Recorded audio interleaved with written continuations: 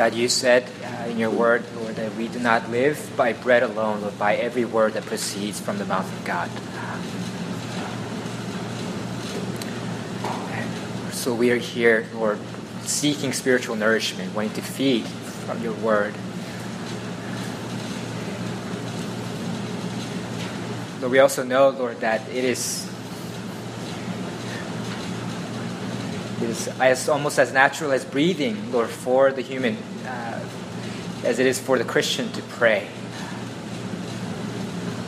Because we are brought into communion with the triune God, a relationship with Him. So we speak and we listen. And Lord, that's what we want to do tonight as well. Lord, we want to pray to you, speak to you, and to hear from you. So we pray that you'll lead us and meet with us in power. We pray that you will speak to us from Psalm 40, so that our prayers are informed and inspired by your word. So help us tonight. In Jesus' name we pray. Amen. We're in Psalm 40, you guys. It's a great psalm.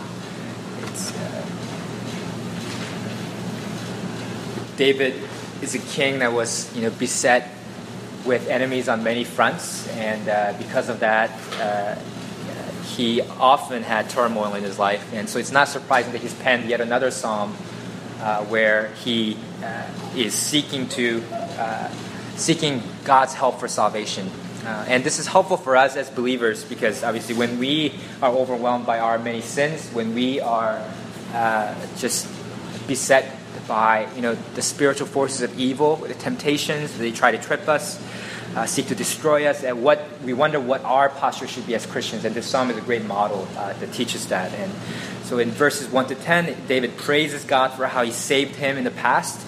And then in verses 11 to 17, David prays to God to save him again. So let me read it out loud, and you guys can follow along. To the choir master, a psalm of David. I waited patiently for the Lord. He inclined to me and heard my cry.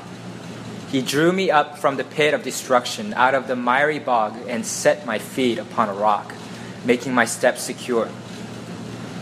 He put a new song in my mouth, a song of praise to our God. Many will see and fear and put their trust in the Lord. Blessed is the man who makes the Lord his trust, who does not turn to the proud, to those who go astray after a lie.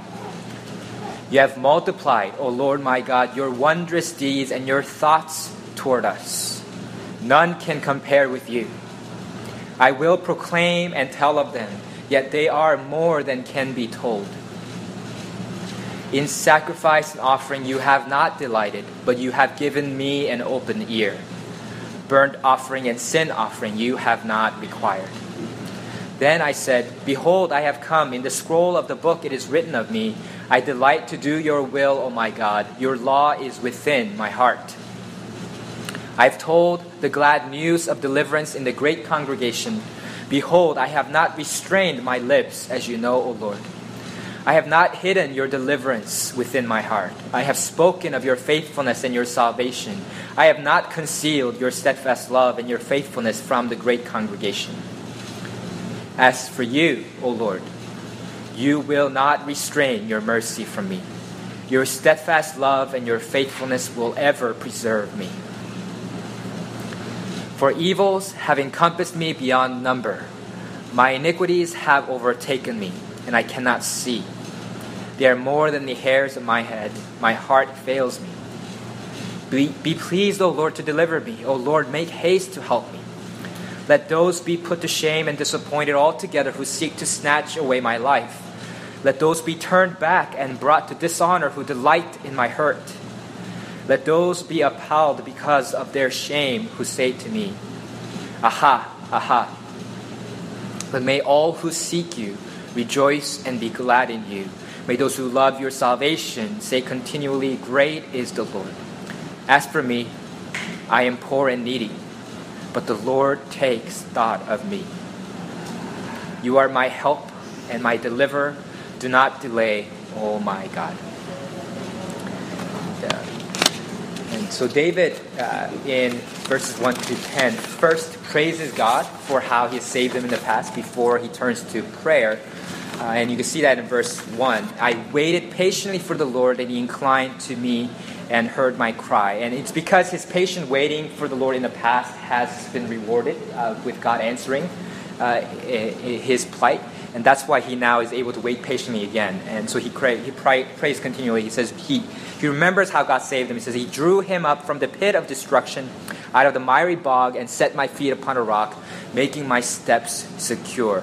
That's a image that has personal association for me because when I was in elementary school, I went out with a friend of mine one time to play in a swamp.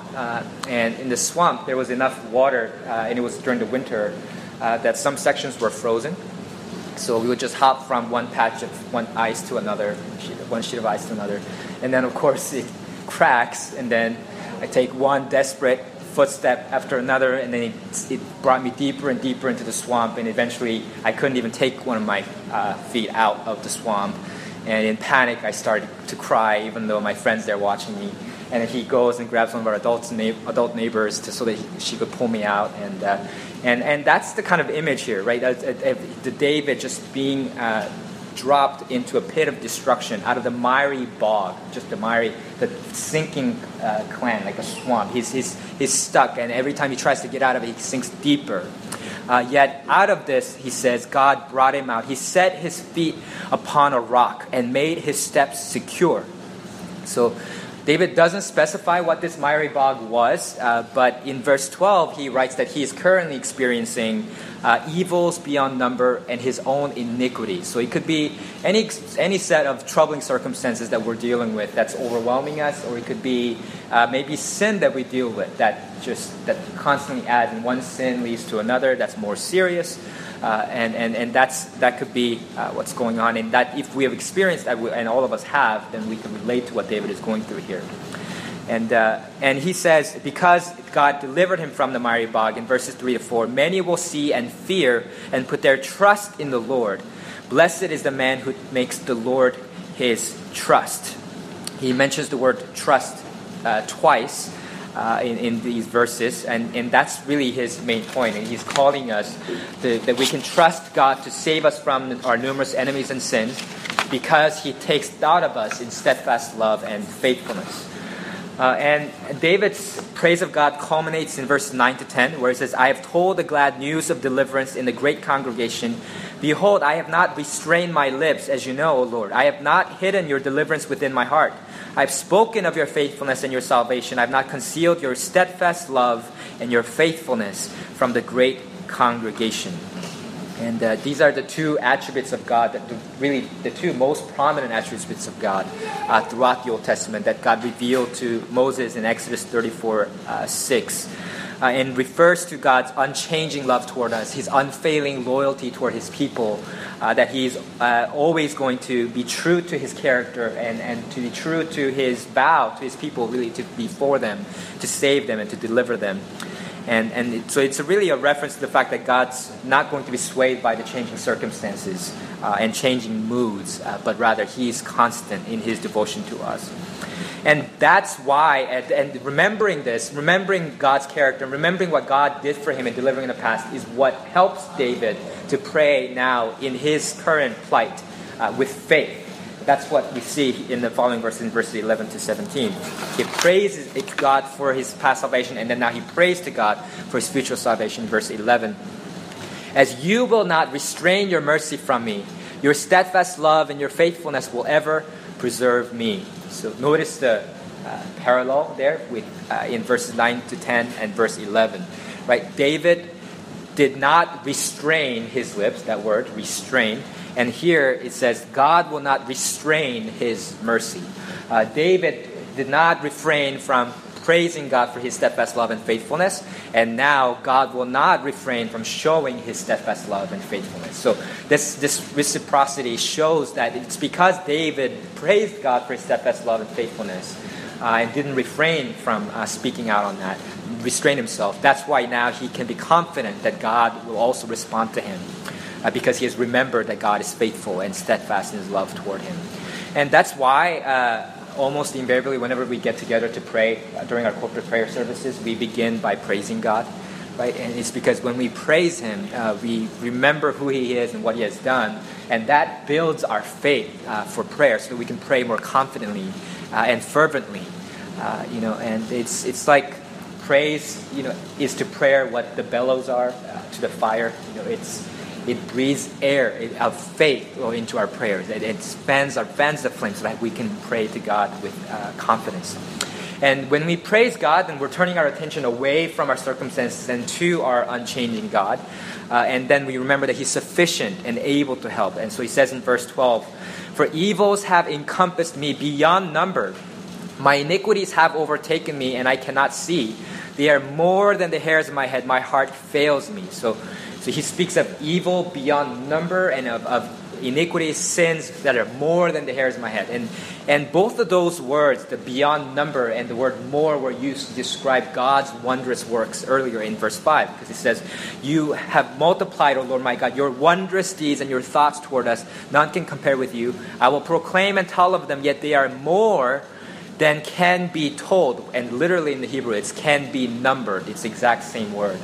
And so here we see that God is enough. He's sufficient. He's able to meet the multitudes of evil that assail us, because His wondrous works also multiply and are sufficient for us when we're in it. God's adequate. He's sufficient for us.